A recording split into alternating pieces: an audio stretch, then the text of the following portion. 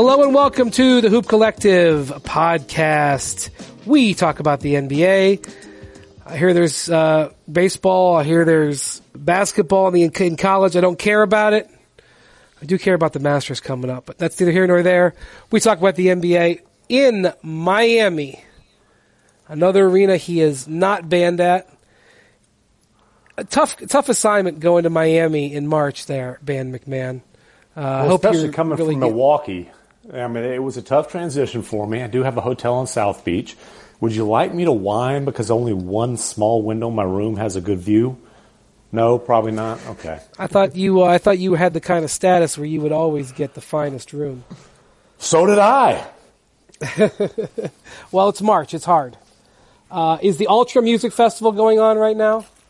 You know what? I have no idea what's going on. Let me look it up. I know I had a nice dinner on South Beach last night. Spent a little time in the sand yesterday. There were some beautiful views on the beach, some wonderful scenery, also some water and stuff. So yeah. I think Ultra starts tomorrow. Well, I'm going to pretend like I know what the hell that is, but I'll be gone then. Okay, is the game tonight or tomorrow? The game is tonight. Dirk versus D. Wade for one last time. And there are like 2,000 Slovenians that are going to be in the stands because it's Luka Doncic versus Goran Dragic.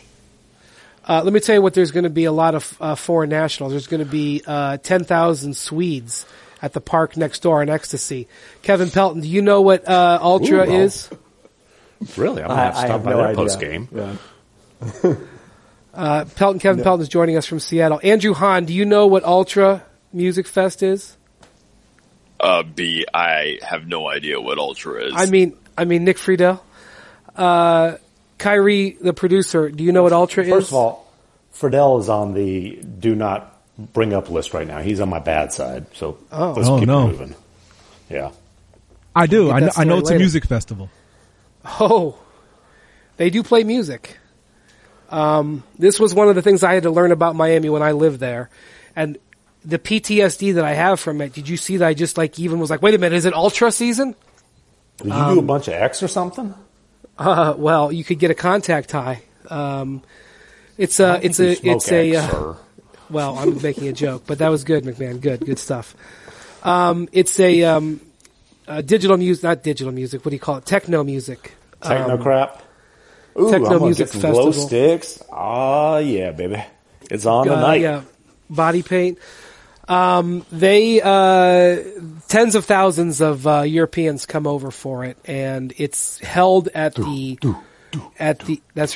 park right next to the arena, and the entire place is a ecstasy-filled orgy for 3 days. Man, does Ronnie flight home tomorrow? You should cancel your flight. Although you're a little old for those folks, but I'm not gonna make any assumptions. Last time I was there, I had to I was leaving and I hailed a taxi, and I wasn't sure I was going to get one. But Ultra was wrapping up for the night. And I hailed a taxi, and the taxi opened it, and I was very fortunate. Normally, I'm wearing a suit doesn't really do anything for you in Miami, but the taxi pulled over, and his entire back seat was covered in plastic. And he goes, "Where are you going?" And I said, "The airport." And he grabbed the plastic. And he said, "Get in." He wanted out of there. He wanted a fare to get out of there. It wasn't Ultra. Does Ronnie simply DJ Ultra? Probably. I don't know. People are probably making fun of me. I would just say this. During Ultra, now I lived there for a while, and the building that I lived in was had a club on the top floor. And during Ultra, the line to get in, there was a big line to get into the club. When I would walk past it going to my building, you could have passed it off of it as a porn set. What was going on in that line? But we talk about the NBA here. That flight for sure. We talk about the NBA here. Big week in Miami this week, actually. Chris Bosh's jersey was retired. I watched the ceremony. I don't know if you guys got to watch it. I thought Bosh was terrific in it. I understand that he's been practicing his speech for a while, and you could tell he had a really impassioned speech that he gave, and they put up the jersey, and he closed it by running around and doing his Bosch screams, which I thought was really cool. But Kevin, I felt that it actually worked against the Miami Heat because it was about a 25-minute ceremony, and they had an 8-point lead at the half. It turned out to be their most important game of the season against the Magic at home. They scheduled it months ago. There was no way that they could possibly have known that a Tuesday night game against the Orlando Magic in March would be so important. But not only was it for the 8th spot in the playoff seed in the East, it was also for the tiebreaker. The Magic came out. By the way, the players were out on the court during the ceremony.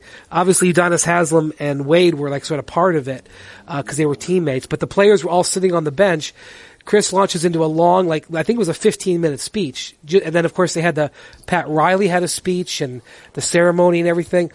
And I remember looking at the players on the bench and they were kind of stretching their legs, going, I don't know, man. And then the Magic came out and went on a big run, took the lead in the third quarter. Now, in fairness, I'm sure a Heat fan at this point would say, well, Brian, we have been a terrible third quarter team all year, and that is not untrue. But they lost control of the game in that early part of the third quarter. They lost the game, lost the 8th playoff seed and the tiebreaker to the Magic. I think it worked against them, Kevin. I don't know if you saw anything about that game. Just some clips, some highlights from Bosch's speech. I mean, it's interesting. The Thunder, when they retired Nick Collison's jersey a couple weeks ago, which I think we talked about on the pod at some point, they did it pregame, but they ended up losing that game, which was on ESPN against the Raptors. So, fortunately for the Spurs, who have their own jersey retirement playing tonight, MacMahon. That's very fair. What if they did? MacMahon, plug on the machine midway. Well, hold on, MacMahon. If they did a Bosch ceremony before a game in Miami, there'd be nobody there to see it. Oh, absolutely not. Well, I know. No offense to the Heat fans, they are actually very passionate fans, but they do not show up once they get for the start of the game. Sorry, go ahead, Kevin. I'm sorry. They're all at Ultra Festival. But fortunately for the Spurs, who are retiring Manu Ginobili's jersey tonight, it's against the Cleveland Cavaliers. I think that's going to be a safer game for them in all likelihood. A little less important. Yeah. But you know what? They're having a long halftime because they're bringing out the golden generation from Argentina. They invited Pablo Prigioni, Fabrizio Oberto, Luis Scola, obviously Ginobili, Tony a couple Parker's other guys back there. Yeah, Delfino? Parker. Yeah, they brought Parker back from them from Charlotte. Delfino is still playing in Europe, so I don't think he's going to be there. But anyway, it was a big. I don't want to take anything away from the Magic. It was a big win for the Magic. Pelton, the Magic have been the number 3 defensive team since January 1st, and they're in the 8th seed. I don't want to belabor talking about the 8th seed in the East here because we got a lot of other stuff going on in the league, but. That's not a team that I saw as a playoff team to start the year. They do not have a lot of talent, in my opinion. I mean, and they've got nothing from their. They've got nothing from their relatively early lottery pick too. Yeah, he's nothing, and he's been out with injury. Exactly. They made a trade at the deadline for Markelle Fultz. He's not playing, so They didn't get their deadline trade. I think their biggest offseason move was trading for Mozgov, who isn't playing. Yeah. He's just there. I guess you could say signing Aaron Gordon was their biggest offseason move. So Vucevic has had a great year. They do have some talent. I mean, they've got an all-star big man. Gordon is at the minimum. I mean, he's a very talented young player. Fournier's got some talent. Ross coming off the bench is a really nice. Ross is having he's having a great year and a contract year for sure. Yeah.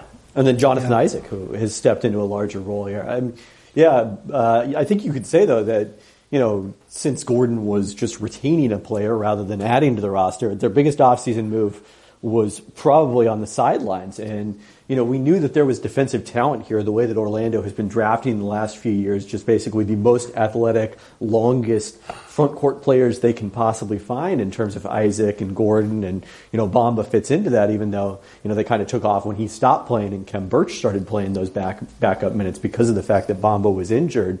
The one thing that does make me a little skeptical is, I looked at that same stat since January 1st, and then my mind always goes to, well, what are opponents shooting against them in that span? And lo and behold, it is the lowest three-point percentage in the league, 32% by Orlando opponents since January 1st. So I'm not sure that's 100% sustainable, but it doesn't need to be. It just needs to work for the next 2 weeks here for them to get back to the playoffs for the first time since Dwight Howard was in Orlando.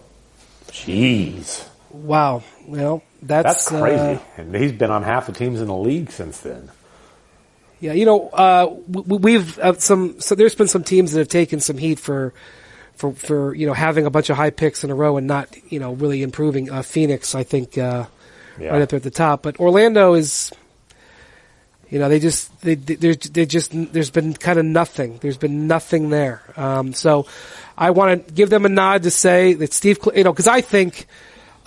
Defense, getting a team to play good defense, obviously you have defensive talent. You need to have athleticism. You need to have, you can't have swinging gates, etc. But defense a lot of times is based on coaching. And so Steve Clifford has gotten those guys to play really good defense, and it's carried them into the spot. And it's really, I don't want to belabor this, but going into Miami on Chris Bosh jersey retirement night in a game that the Heat had to win, I think they were down like 15 in the first half. Like I said, they were down 8 at the half, and coming in and winning that game, that is a kind of victory that can be a swing victory for a young team. And, I was impressed by it, and I was I turned it on to watch Bosh, and I stayed and ended up watching the Magic pull off that second half. And I thought that was a pretty intriguing time. So great memories there for Dirk because that was where the Heat or the Mavericks won the title in 2011, and then they famously went over to Live to party. MacMahon, did you join them at the party that night? I did make an appearance that night. Just being the in-depth reporter that I am, just wanted to make sure that I chronicled everything. Get some seed. And I asked Dirk if he was going to be able to make another appearance there on this trip just for old time's sake, and he said no. He probably would have if they'd have stayed overnight. And I said, Dirk, you do have the power to alter travel plans. You understand that? And he said some of the young guys definitely wanted to stay after the game. They don't play again until Sunday in OKC, which also has an unbelievable nightlife. Shout out to the Pink Parrot. But whoa! I'm going to call a 30-second timeout here. So if you don't know about the Pink Parrot, I don't know. No. Forget about the Pink Parrot. Hold on a minute. The Mavericks play tonight in Miami. Then they have 2 nights off. Are they flying home? Are they flying home tonight? They are flying home. So there's a chance to go home.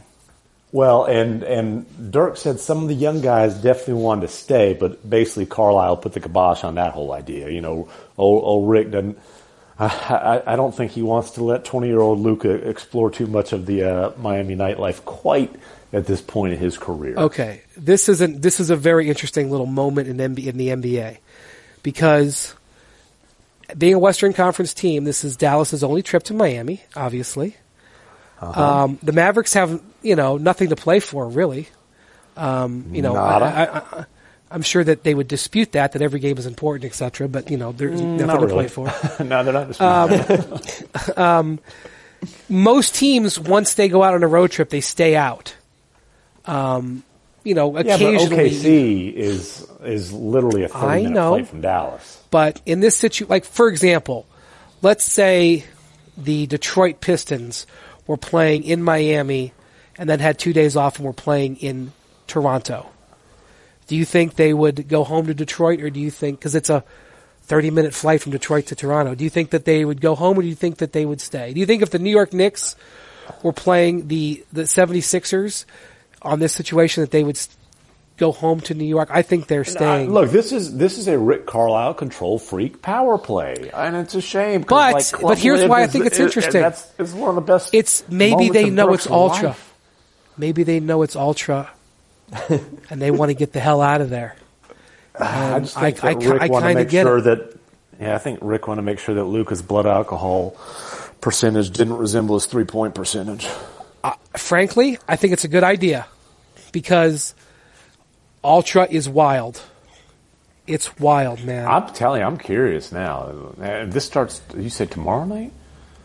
I'm sure it's ramping up tonight. But I am heading somewhere wild and crazy though. I'm going to Salt Lake City instead, so it's pretty similar.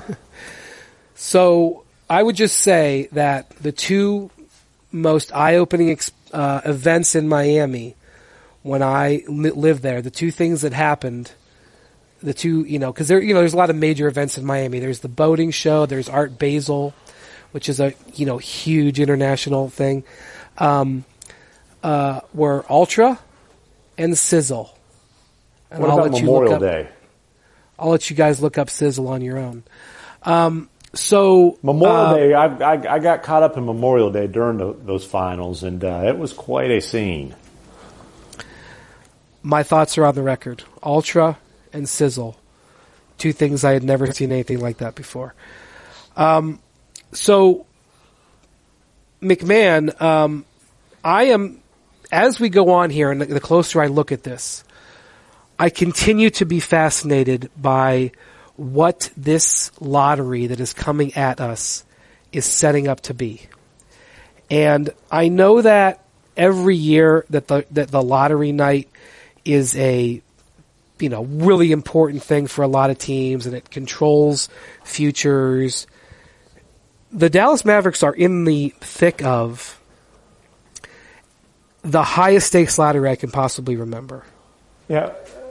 Pelton, what are they now? Do they have the sixth best odds? I did not look this more. Okay, so obviously their pick is top 5 protected. You say the Dallas Mavericks, I say the Atlanta Hawks. The Hawks could end up with best case scenario, they could end up with the first overall pick and the 6th overall pick in this draft. And then, getting back to the Mavericks, obviously, it's top 5 protected. If they give it up this year, it's going to be 6, 7, 8, somewhere in that range. If they end up top 5 this year and, things go well for them next year, it might not be a lottery pick. With Porzingis and whoever they add with their $30-ish million in cap space, Luka getting a summer of work in. The Mavericks expect to compete for the playoffs next season. So, yeah, there's a lot swinging on this for not just the Mavericks, but obviously the Hawks as well. Let me break this down. It's not just Zion, okay? Dallas has max cap space, right? Yeah. Kevin, right? They have max cap space. They can get to max pretty easily. So think about this. Dallas obviously has Luka and Porzingis.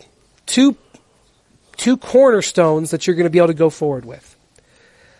Think if they get one of the top 2 picks, okay? Which, by the way, is a 9% chance of getting the number 1 pick for them and 37% chance right now of getting a top 4 pick. But think if they get Ja or Zion. Because I think right now Ja is the number 2 pick. And they have max cap space. So if you're a free agent out there, let's say you're Chris Middleton. All right? Let's say you're Jimmy Butler. Think about that. Sure. I'm not so sure that the latter there'd be that much. All right. I'm not so sure that the Mavericks. I don't think he. Okay. I don't think he matches the timeline. Look, Kevin Durant. What about if you're Kawhi Leonard? Kevin Durant say no. Okay, but I'm just saying. I hear you. I think Kawhi and Durant, though, are we all expect them to land in one specific team, and they might make a connection through Dallas, although I don't think that happens when you fly private, but yeah. I'm just saying, though, think about how big of a difference it would make because they have max cap space. They can say, come here. Players want to live in Dallas. No tax, no state income tax. The Mavericks, for the first time ever, the Mavericks can go into free agency meetings and pitch, the potential of guys they have on the roster for the future. When it was when they had all those swings and misses year after year after year, once they broke up the title team, basically like, come play with Dirk, and guys looked at him like, Dirk's 30 some odd already. Dirk's in his mid 30s. Like, why sign up for Dirk's twilight and then what?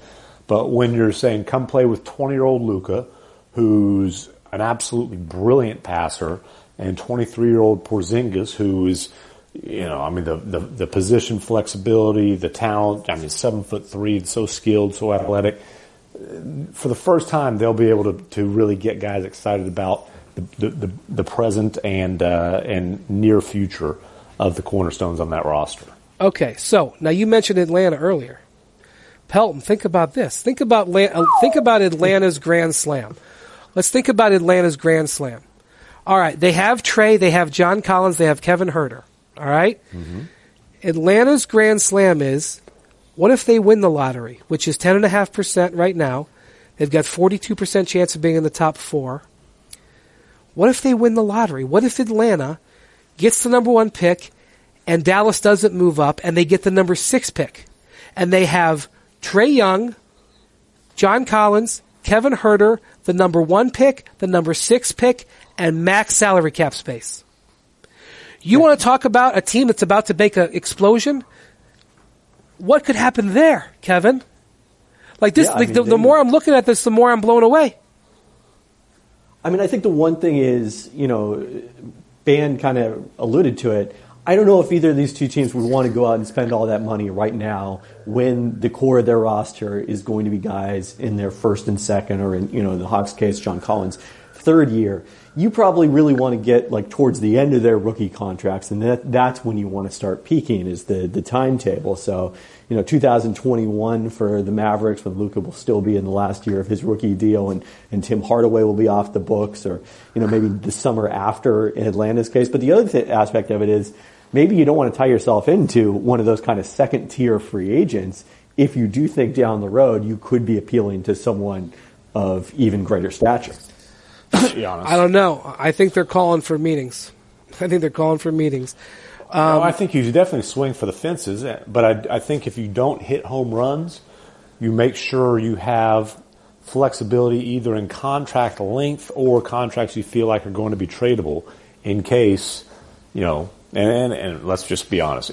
For the Mavericks, do you think there's maybe a reason they picked Kostas Antetokounmpo with the last overall pick in the draft and have had him on a 2-way deal all year long? Yeah, I don't I'm think just saying. Going anywhere.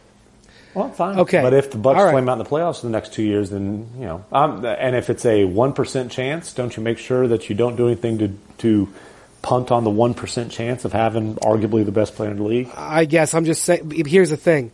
The Mavericks only are going to have cap space right now because they're going to have to also sign Porzingis this offseason, and the cap space is going to be gone. So they kind of have to spend it. But 21, when Hardaway comes off the books, then, if they manage that's when Giannis is a free agent. Well, all right. Let me keep going in this lottery. Lakers, with their losing. By the way, can I just say something real quick? I know that last night was a back. Thank you. I know that last night was a back-to-back. But under the letter of the law, it's a national television game. LeBron did not travel.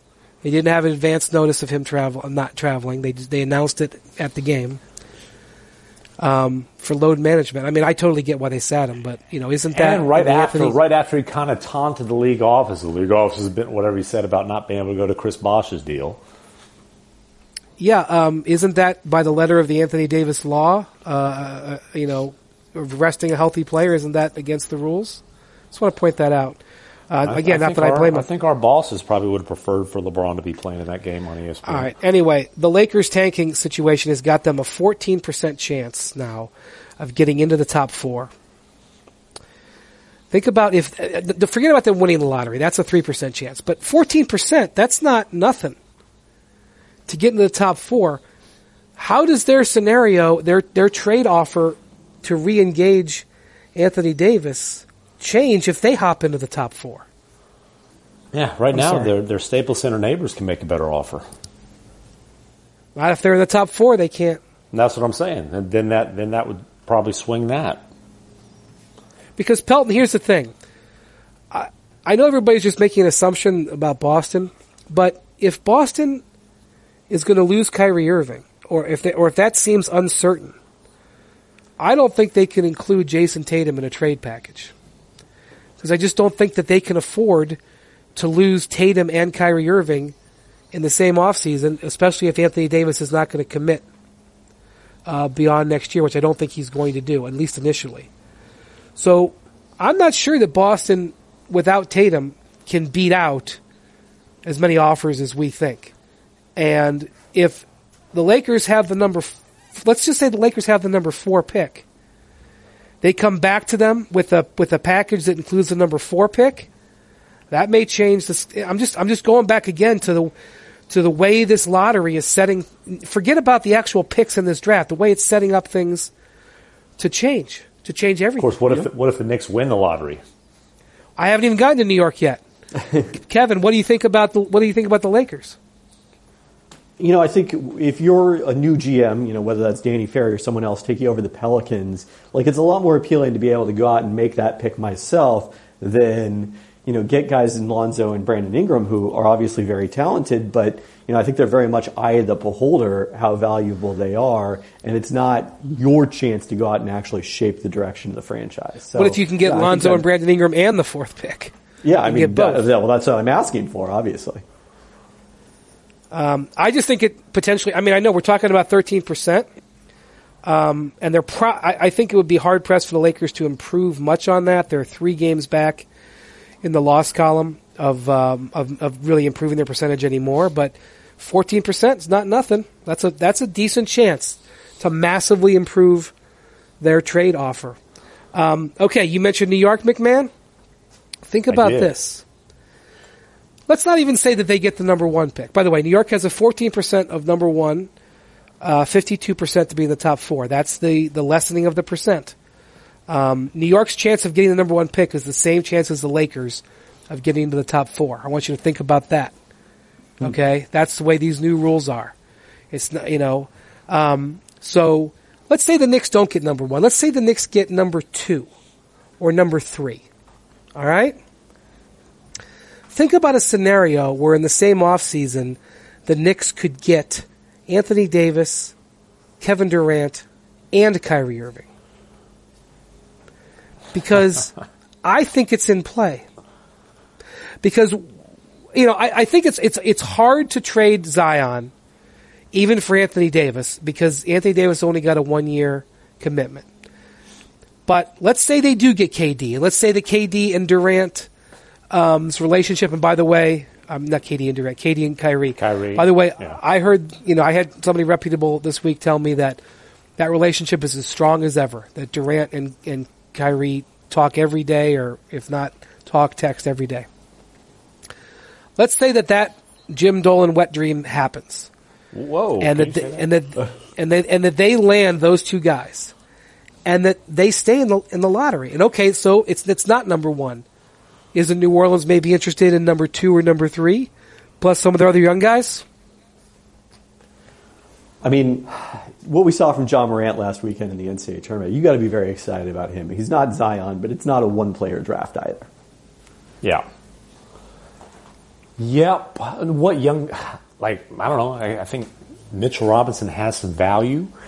I don't think Dennis Smith Jr. has a whole lot, but there's a little something there. Kevin Knox, I think, has some value. I mean, they've got some intriguing young guys on that roster. I'm not sure if I'm New Orleans that it's a great idea to bring Mitchell Robinson back home, considering some of the tough things he had to overcome in his background. But he's a talent. I mean, but they could make a compelling offer if they have one of the top maybe 2 or 3 picks. Heck, even again, they've number got a ton 4. of picks. They got 2 picks coming from the Mavericks.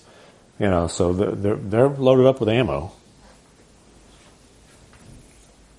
I just think that this lottery opens up so many different avenues, depending on how it falls, not just for getting the players, but for other maneuvers. And as I've watched these things sort of develop in recent weeks, I'm fascinated by it. I know that there's other years where you could probably find stuff I've said and written where I'm saying, oh, this lottery is fascinating. But I find it even more fascinating by the day. And there's even other. I mean, we could even go further. I mean, Phoenix, for example. I mean, if Phoenix wins the number one pick, they're going to be in position to, have 3 really good players. I mean, if you think about maybe Phoenix, even win a game sometime when Devin Booker scores 50. Right. I mean, but you think about this. Like, what if they get Zion? They could have Zion, Ayton, and Booker. And they might actually hire a competent front office. They might not. And perhaps even get a point guard. Yeah, and they've John got cap Morant, space. for that reason, wouldn't be bad. Yeah, I mean, they could easily get this number 2 pick. I mean, I'm not saying they would be a championship contender right away, but they might not be the worst team in the West. Clearly the worst team in the West. Yeah, I mean, and by the way, Sacramento, their pick belongs to Boston. What happens if that pick gets lucky? I mean, this is a much higher percentage, much lower percentage chance of happening. It's like a 1.5% chance or some such. Okay, so in the old days, it was like literally a 0.1% chance of winning the lottery. But it's a 2.5% chance of moving into the top 4. Now, I'm not saying that. It's funny though, because when this season started, we all thought that pick would be a top 5-ish kind of pick. And the Kings rather just drastically exceeded expectations, and really kind of messed up the Celtics. I mean, it's still nice for the Celtics to have what'll probably be a mid-first round pick, but we all thought that was going to be just a ridiculous addition to their treasure trove. Pelton, what's your evaluation in this draft of? What pick do you need to be to get a guy that you think is going to be an impact player? This is one of the things that executives always talk about. This is a 5-player draft. This is a 7-player draft. This is a 3-player draft. In your evaluation of this, where do you need to be? So I think the first thing I'd say is that's always a dangerous thing. We've brought this up before, but the Nets trading the pick for Gerald Wallace in 2012 that became Damian Lillard because they thought it was a 3-player draft, so they were only projecting it to the top 3. And then Damian Lillard went, I think, number 6 in that draft. That's the kind of danger that is out there. But I would say that to me, the tiers are Zion's in a tier by himself, John Morant's in a tier by himself, and then I think it's everyone else after that. So I would probably answer that a 2-player draft. Okay, but there are, you don't think RJ Barrett is a guy who could be an impact player at all. So okay, I see what you're saying. I'm much more skeptical. He certainly can. You're saying there's 2 guys you bet are immediate impact type of players, and then obviously there will be some other guys who end up being nice players, but in terms of essentially safe bet, sure things, you see 2 of them. Yeah, and it's not an exact comparison, but I think back sometimes to the last lottery that felt this important going in, I think, was 2007, where oddly it was the team Boston that moved down in the lottery that ended up making the moves that actually helped them immediately win a championship. But that year it was all about getting into the top 2 of Durant and Oden, and there were very good players outside that. Al Horford, Mike Conley, these are guys who have gone on to great careers, but definitely you wanted to be in that top 2, and it also kind of didn't matter 1 or 2. I was working for the Sonics at that point for their website, and we had this all-staff party, and everyone goes nuts when they announce Atlanta is the 3rd pick, guaranteeing that the Sonics were going to be in the top 2. No one even paid attention to whether we were 1 or 2. That almost didn't matter. It ended up mattering a lot. It did. You were better off being 2 for certain. Obviously, yeah. So, I mean, I know that, and part of the reason I wanted to talk about this today is because pretty soon we're not going to be talking about these teams at all for a while. We'll talk about them when they get to the draft, but the playoffs are almost upon us and everything like that. And I just think that's going to be. What day is the lottery? I got to block off I think it's like May 18th, something like that. It's May 14th. It's always on ESPN before Game 2 of the conference finals. This year, ESPN has the Western Conference Finals, so it'll be before Game 2 of the Western Conference Finals. I think that's usually the plan. But that's how you can always have a good idea of when the Western Conference Finals or the Conference Finals are going to start, because you find the lottery and know that. Like, I will promise you that there will be a Western Conference Finals game on May 14th this year. Maybe one, maybe two, probably two. So, Andrew, are you, after hearing me talk about it, are you going to go to Ultra Music Fest next year? Or are you going to even try to make it this weekend? I'm looking up tickets right now, Brian. Let me just say that, to me, the stress that I feel during Ultra is getting a taxi or getting an Uber to get out of downtown. And the Heat always play games during it, and I start getting worried, like, what if I can't get out of here? What if I have to try to hitchhike out of here? Because what if I'm stuck? It's really, really challenging. It's stressful. You know what isn't stressful and challenging, Andrew? Hiring with ZipRecruiter. ZipRecruiter takes all the difficulty and the stress out of hiring. When you need a candidate and you go to ZipRecruiter, they will deliver the top choices right to your inbox. Their powerful matching technology scans thousands of resumes to find the people with the right experience and invite them to apply for your job. ZipRecruiter is so effective that 80% of employers who post on ZipRecruiter get a quality candidate through the site within the first day. Trust me, there's times during Ultra, Andrew, where I didn't think I was going to get a ride in the first day. And right now, my listeners can try ZipRecruiter for free at ZipRecruiter.com/collective. I know you're all smart because you would use ZipRecruiter, but collective is spelled COLLECTIVE. ZipRecruiter.com/collective. Check them out. They will deliver the candidates that you need. That's ZipRecruiter, the smartest way to hire. So, MacMahon, you're going out to see the Jazz. So they are in an interesting position. And the reason is with the injury to Jusuf Nurkic, I think that the Trailblazers now become a team you'd like to try to get yourself aligned with in that first round. Pelton wrote a very strong explanation after Nurkic's unfortunate injury of why he's so important. I mean, you see a guy that averages 15 points get hurt, and you say, boy, they lose their third best player, that hurts them. But Kevin explained. In fact, Kevin, explain. I don't want to take your piece away. Explain real quick why Nurkic is so important to the way the Trailblazers play. Yeah, he's really key to their style at both ends of the court. I mean, defensively, the way they have always defended, or for a long period of time defended under Terry Stotts, is they want to drop that big man, keep him around the basket, prevent easy scores at the rim, and Nurkic is obviously much better than that than Enes Kanter. Zach Collins maybe a little better at filling that role, but not quite to Nurkic's ability. And then offensively, Nurkic is the release valve when teams trap Damian Lillard out of the pick and roll, or whoever the screen setter is, typically that's their center. Now it'll be Kanter often or Zach Collins. And those guys are not the same kind of playmakers off the pick and roll that Nurkic is. So you'll lose a little bit of that dimension, which already was an issue for them in last year's playoffs when the Pelicans trapped Lillard. I think I saw a stat that Nurkic and Lillard have run the second most pick and rolls. Yeah, that was in my piece, according to the Second Spectrum tracking. I mean, just look at any Damian. Go find a Damian Lillard, highlight package, and instead of watching him hit the threes, look who sets the screens that he's coming off of to hit those shots.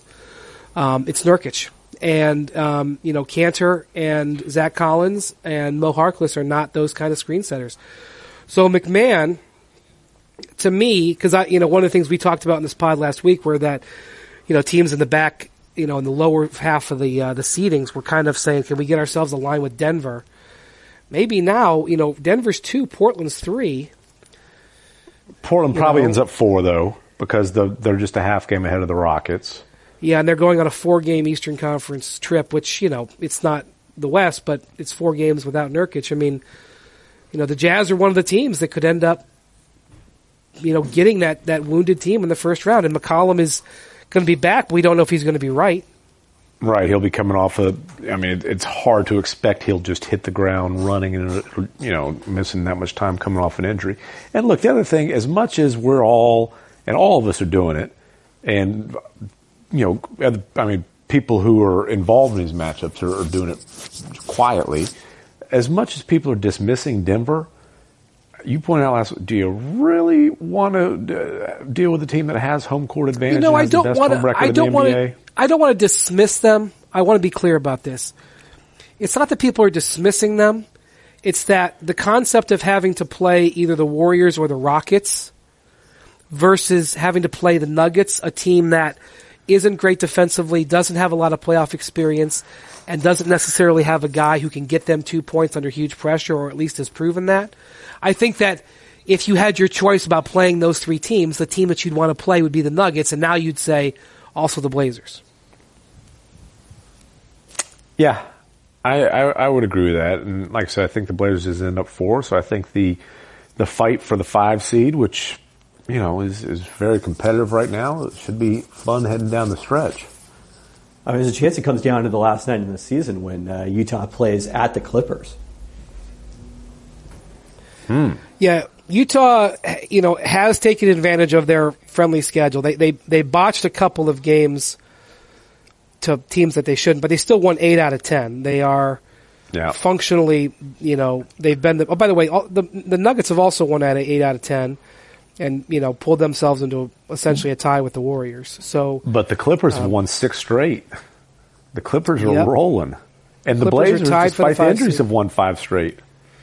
Right. So the Blazers have to go on the road. I think they play Atlanta, who's been hot recently.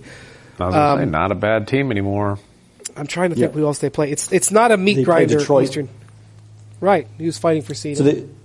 So they already started last night with Chicago, where they got a very friendly start to this road trip against a Bulls team that has shut down basically everyone on the roster at this point and was starting something that looked more like a Windy City Bulls lineup in many respects than a Chicago Bulls lineup last night. By the way, you have so much power that they named a G League team after you. That is impressive.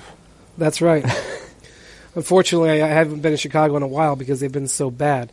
By the way, I saw some people making fun of the Bulls because they say that Lauri Markkanen was shut down for fatigue, which sounded like a creative way of saying load management, but he actually had a scary situation the other day in Toronto because he had a rapid heart rate and they actually kept him overnight for observation. So, hope that he's doing well. But yeah, I mean, you know, again, this is another thing. Like, if you were a top team, if you were, you know, let's look at the other direction. If you went and talked to Golden State or Denver or Portland, I'm sorry, even Portland, Golden State, Denver, or Houston, you'd say, well, which one of these teams do you want to play in the first round? Well, you probably don't want to face the Thunder because even though they're struggling right now, they are dangerous. I'm not really excited about playing the Spurs in the first round. The Spurs have been awesome at home. You talk about the Nuggets having the best record of 31-6. The Spurs have the second best home record. And you've got 2 players who can win you a game. I know that DeRozan's playoff record is a spotty, but certainly I'm not anxious about playing them. You'd probably say you want to play the Clippers because from a straight talent standpoint, you know, man for man, you know, you're always afraid of Lou Williams going off. But, you know, they've got a rookie point guard playing in his first playoff setting. I mean, you'd probably say you want the Clippers, but do you? Do you want the Clippers? Be careful what you say. Doc Rivers might bring it up in a locker room speech. He's going to pop some champagne and be talking about Windy on his podcast. It'd be good. It'd be good publicity for us, though. That was funny because he goes, ESPN predicted 33 wins. I don't know if these are accurate. I'm sure somebody looked them up for him. He said Vegas predicted 33 wins. Charles Barkley, 33 wins. You know, blah, blah, blah. And then I looked. Guess who has 33 wins? The LA Lakers. Oh, wow. Well, yeah, just look at those predictions and they look a lot more accurate. Yeah.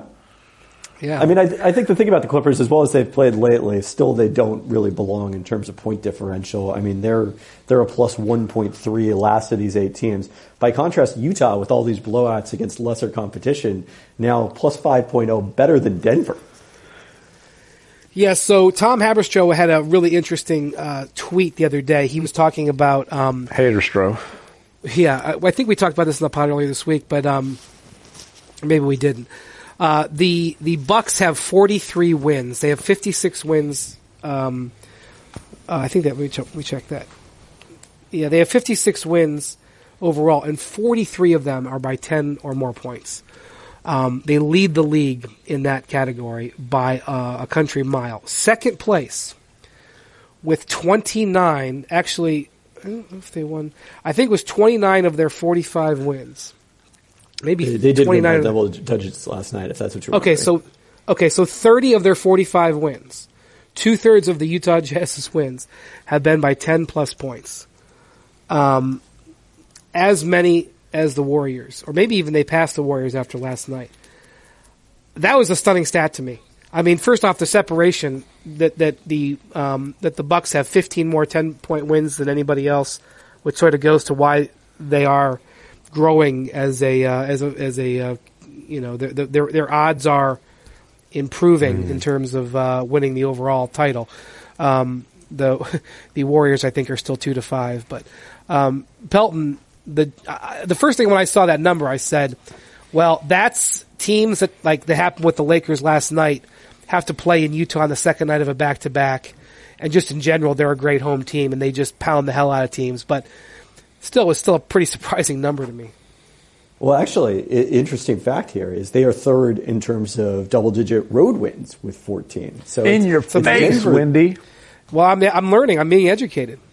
Denver does have that split. They have 17 double-digit wins at home and only 4 on the road this season. But Utah's is relatively easy, even at 17 and 14. So they've been good everywhere. I think it speaks to when this Jazz team is clicking, when they're making shots, like they look very difficult to beat. And then the nights when that doesn't happen, they look like they can't beat anyone. When Donovan Mitchell is efficient, and like you said, Rubio really is a big-time barometer. When Rubio's knocking down shots, then suddenly they're a good shooting team. Okay, Rubio's hitting shots. Joe Ingles is one of the better three-point shooters in the league. Korver coming off the bench. The other guy who's kind of inconsistent for them but is a huge key is Jay Crowder coming off the bench. And by the way, Derek Favors is playing the best basketball he's played since the Jazz have become relevant again. He looks really good, really bouncy. Brian, can I just mention really fast that this Utah Jazz team is a huge missed opportunity at the deadline. Those rumors about Mike Conley, or just functionally getting a second playmaking, ball handling perimeter player for that offense, that could have been like a real contending team in the West. Yeah, and I don't really know. I don't have enough information to know how close they really were. Let me ask you, hey Pelton, do you know how the Jazz have played against the Nuggets this year? I don't know that off the top of my head. I don't know if maybe Pelton, you can look come it up. on. I just want you to think of this. Let's say you were in Vegas and I guess you could make this anywhere, a lot of places now. Let's say you were in Vegas and you were looking for a decent a bet for the Western Conference playoffs. Think about this. I'm going to agree with MacMahon, and I'm going to predict that the Trailblazers slip to 3. I'm sorry, to 4, and the Jazz are tied for. The Jazz are tied for the 5th playoff seed right now, but they have the easiest schedule coming down the stretch. Let's say they get the 5 seed. Let's say they get a wounded Blazers in the first round. And I'm not going to take anything away from the Blazers. I think it would be a grinder series, but I think the Jazz would be favored because of the Blazers' injuries. Yep. And let's say the Nuggets end up with the 1 seed, and let's say the Nuggets take care of business and win the first round. The Jazz could potentially get the Nuggets to make it to the Western Conference Finals. I'm looking now. The Jazz have a 2-1 advantage in the season series. The one loss was in the first few weeks of the season. They beat the Nuggets both in Utah and in Denver, and then they play again April 9th in a game that's probably going to have ramifications, maybe for both teams. So, and where's that game at? That's in Utah. It's in Utah. So if they win that game, they go 3-1 against Denver. Just saying, man. And against a Denver team that has no playoff experience, essentially, and a Utah team that's been to the that's won a playoff series each of the last 2 years. Obviously, a much different team last year than the year before, but there's at least Gobert, Favors, Ingles. I mean, there's guys who've been to 2 straight playoff series, and obviously Donovan Mitchell certainly was playoff ready last year when the time came. Look, I mean, Lillard could have 3 40-point games, and they could they could lose the first round. I'm just looking. That's all. And the other funny thing is, how they got both Donovan Mitchell and Rudy Gobert. Draft night trades with the Denver Nuggets. That's right. What were you saying, Pelton? The only picks that the Nuggets haven't hit on in the last few years. Actually, I guess technically they're their draft picks. They hit on those ones too. No, Denver's done a great job drafting for the Nuggets and the Jazz. Probably the biggest difficulty of that scenario is Denver's schedule, including that trip to Salt Lake City, is pretty brutal down the stretch. So that's right. 538's projections still have them. Yes, 538's projections still have them finishing 3 games behind the Warriors for the number 1 spot. That's true, but one thing that 538 can't predict is they can't predict if the Warriors shut guys down the stretch to rest them. Yeah. But yes, I agree. I would certainly project. I looked at this the other day. I think the Warriors probably get the number 1 seed.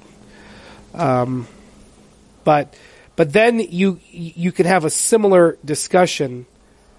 Well, never mind. I won't. I'm just saying, keep an eye on the Jazz. Things could fall their way. Of course, they got to play well. It doesn't really matter if they don't play well. That is the key to winning games. That's true. I mean, there's an outside chance they could get all opponent. There's an outside chance they could get all the way up to 3. I don't know who holds the tiebreaker between them and Houston. They tied the season series 2-2, so that would go to conference record. I rely on you for that kind of minutia. Utah and Houston's conference record are almost identical. Houston right now is a half game. Oh, it's division record, right? No, conference. But although, basically, if Utah was going to catch them in the standings, they would probably end up with the better conference record, I would say. Is it conference record or division record? I feel like it's division record is the second tiebreaker. Houston's division bogged down in nerdiness. Yeah, right. This was an editorial discussion a couple of nights ago. It's not worth figuring out until about 1 more week. Okay. All right. Exactly. Well, Andrew Han has come in and lowered the boom. All right.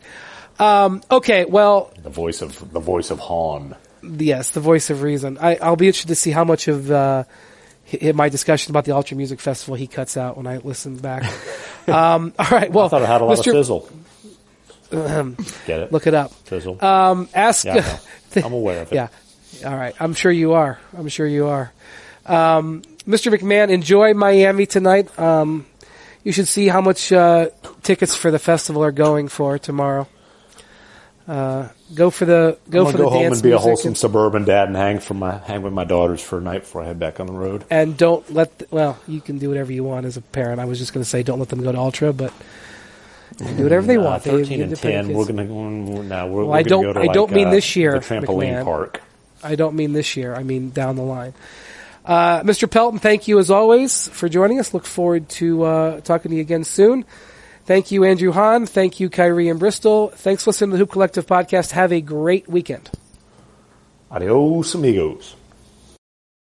All right, Houston would win that tiebreaker because division winner is the next tiebreaker. Right. Yeah. Kyrie, keep that part. Sounds to me like you guys are a couple of bookies.